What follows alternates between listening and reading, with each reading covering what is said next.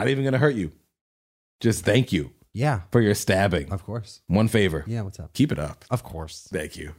Plague spears. You stab 2 people, they both get the plague, and they're stabbed. Why does it hurt so bad? Why? This is an old book. Very. This is like one of the old books. Yes. Why they keep the book? That's not in the fucking book.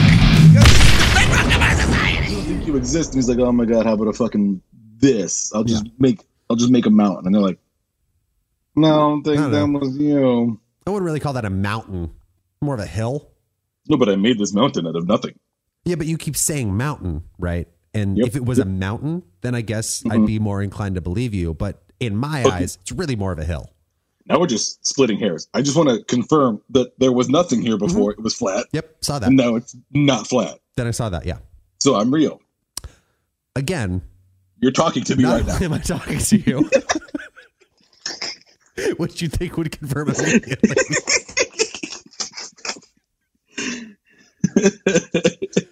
Oh, Christ. So chapter 26 starts with the phrase, after the plague ended. The plague of the double that ended with the double stabbing. Right. So I'm assuming that the next thing that happens comes immediately after God was just murdering people, and then it stops, and he goes, okay, cool. Now go count everybody again. Okay. Wait, why? Why do you want me to count it? Like, do you need a like a specific number of deaths? I can't come unless at least 10,000 people die. I need to hear the number. I don't need to know that. Well, you asked. No, you said why? You could. I'll stop. I don't know. I would just stop asking stuff. I'm just gonna go do stuff. Yeah. So they do a new census. It is the beginning of the infuriating shit in these episodes because it does the same thing as the last census, where it's just like, and then this person was this tribe, and this person was this tribe, and this person was this tribe. But it also gets even more technical and starts listing sub clans. What? Yeah. So like, there's like the head of like the main descendant of, Simeon or whatever. And then his 6 sons. And then one of his 6 sons had a son. And then that guy had extra sons. So those are like sub clans of the clan of Simeon. Why are they not part of the clan? Because they split. I don't know, man. All right. This book is dumb. Yeah, we're getting hung up on the wrong details again. We are, but also it's very aggravating. It's very aggravating. It's every single detail you can get hung up on. Just for everybody watching, there are funny names in the thing. I've seen some of them, and I'm loving some of them. Yeah, no, they're great. But I had to read so much of this bullshit that I did not have the patience to go back and find the funny names for you after all of this. So, go read it yourself. That's something actually I want to bring up. Don't go read it yourself. Keep watching this show. Don't go read the Bible. No, I want to invite people to reread the stuff we talk about. Number 1, to confirm it for yourself. And number 2, find funny shit that we didn't bring up and put it in the comments because... I like the name Dathan. Because it's spelled Nathan, but with a D. With a D. So imagine just needing because it's a biblical name. Someone who's super Christian could name their child like, "Hi, my name is Nathan." I like race cars and trucks. My name is Nathan.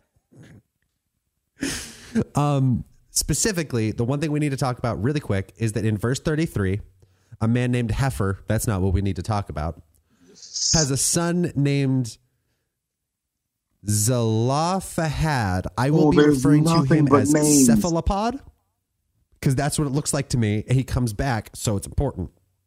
There's so many names. I know. Verse 33. No. Yeah. No. Yeah. I'm gonna just show it because I'm gonna just show it real quick so you can get a taste of it. Yeah. Okay.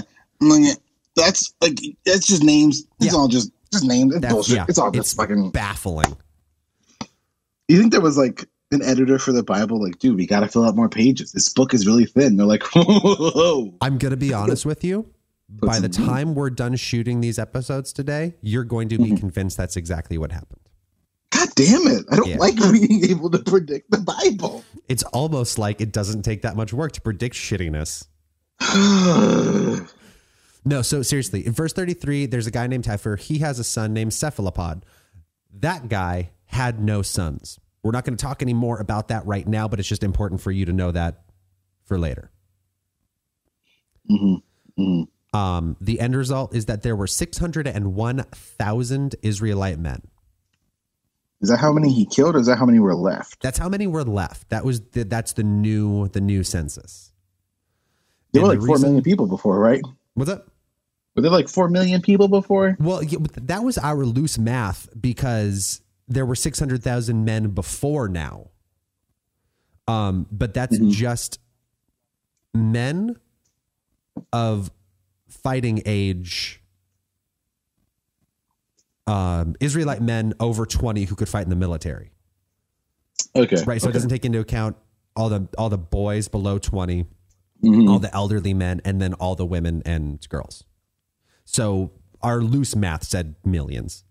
Okay. But the reason they do the census is because it's finally time for them to go to the promised land. So they need to know how many people there are. We're going. Yeah. Holy shit. It's about time. I've been waiting for what feels like 40 years, but right. Fun fact, we've been doing this show a year. That's crazy. Yeah. I think our first show was like May 5th last year now. Weird. So we've been doing the show officially for 1 year. That's wild. Isn't it? Yeah. We've had a couple weird breaks with like fires and pandemics, but just simple little casual things. Yeah, not a big deal. But they're going to go to the promised land finally, and they need to divide up the land and distribute it based on like the size of the tribes. So they need to know how many people are in each tribe so that they can get the appropriate amount of land to their thing. Sure.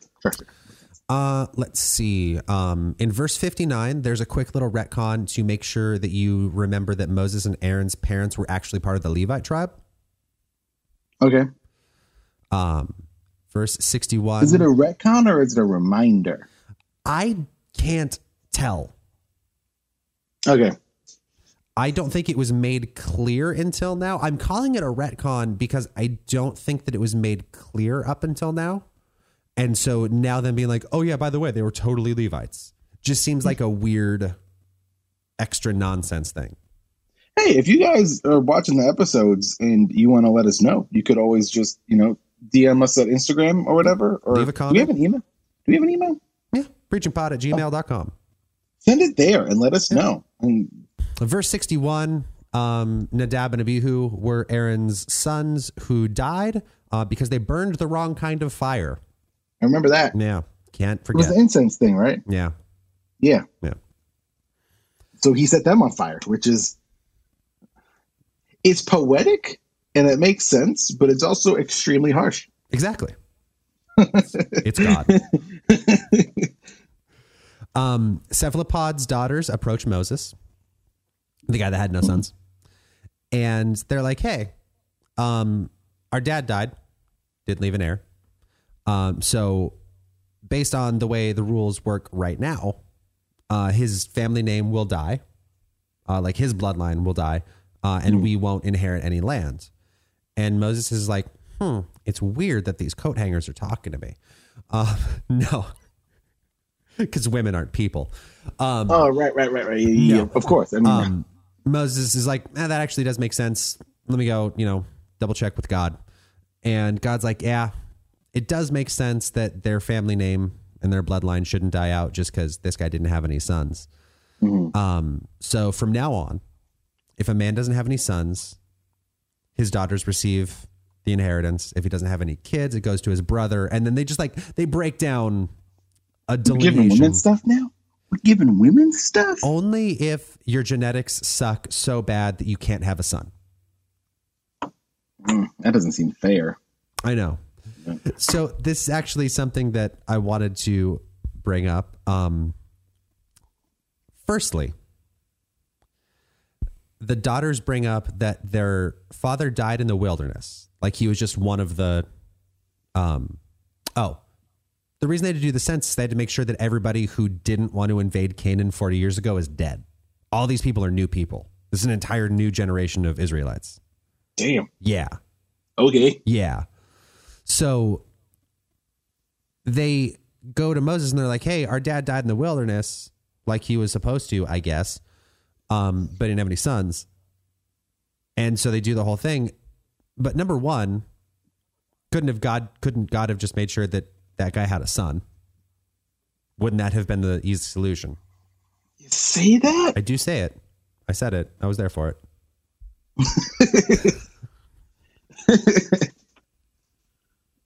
Yeah.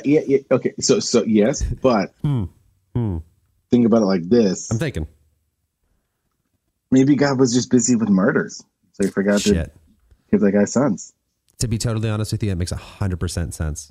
Boom. Yeah. Second thing, the daughters, when they're talking to Moses, say that their father was one of the Israelites that died in the wilderness because he was part of the people that didn't want to invade Canaan, but he wasn't part of Korah and his rebellion, the guy that got eaten by Earth. Mm-hmm. So like, it's not fair that his bloodline should die because he was just part of the Jews that kind of sucked rather than the Jews that super sucked. Like, it just seems really nitpicky. Like,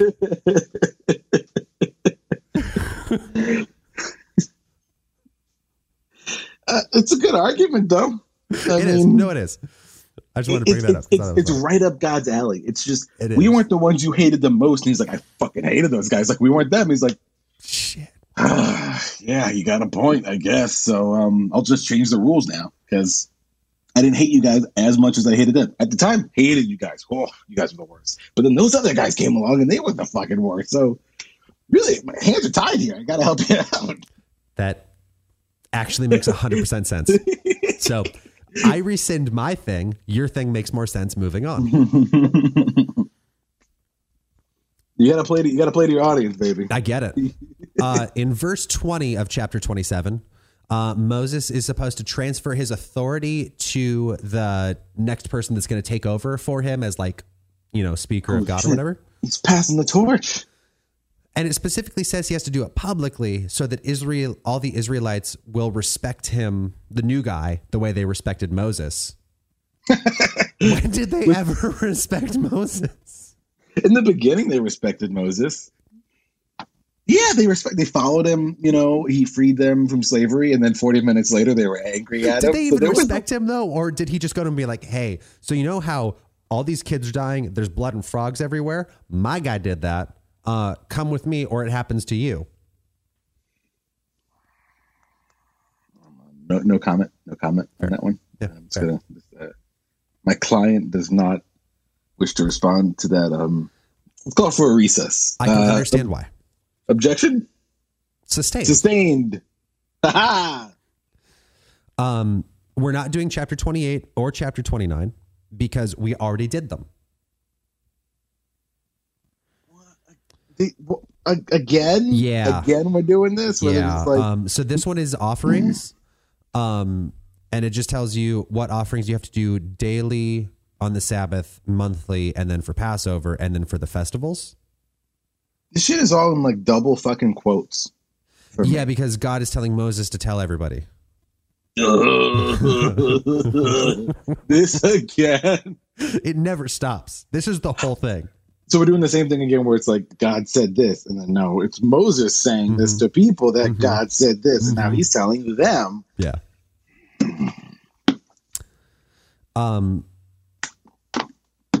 Verse 2 of the one thing I do want to bring up, verse 2 of chapter 28, God informs the Israelites that the sacrifices they make to him are his food. So apparently God eats.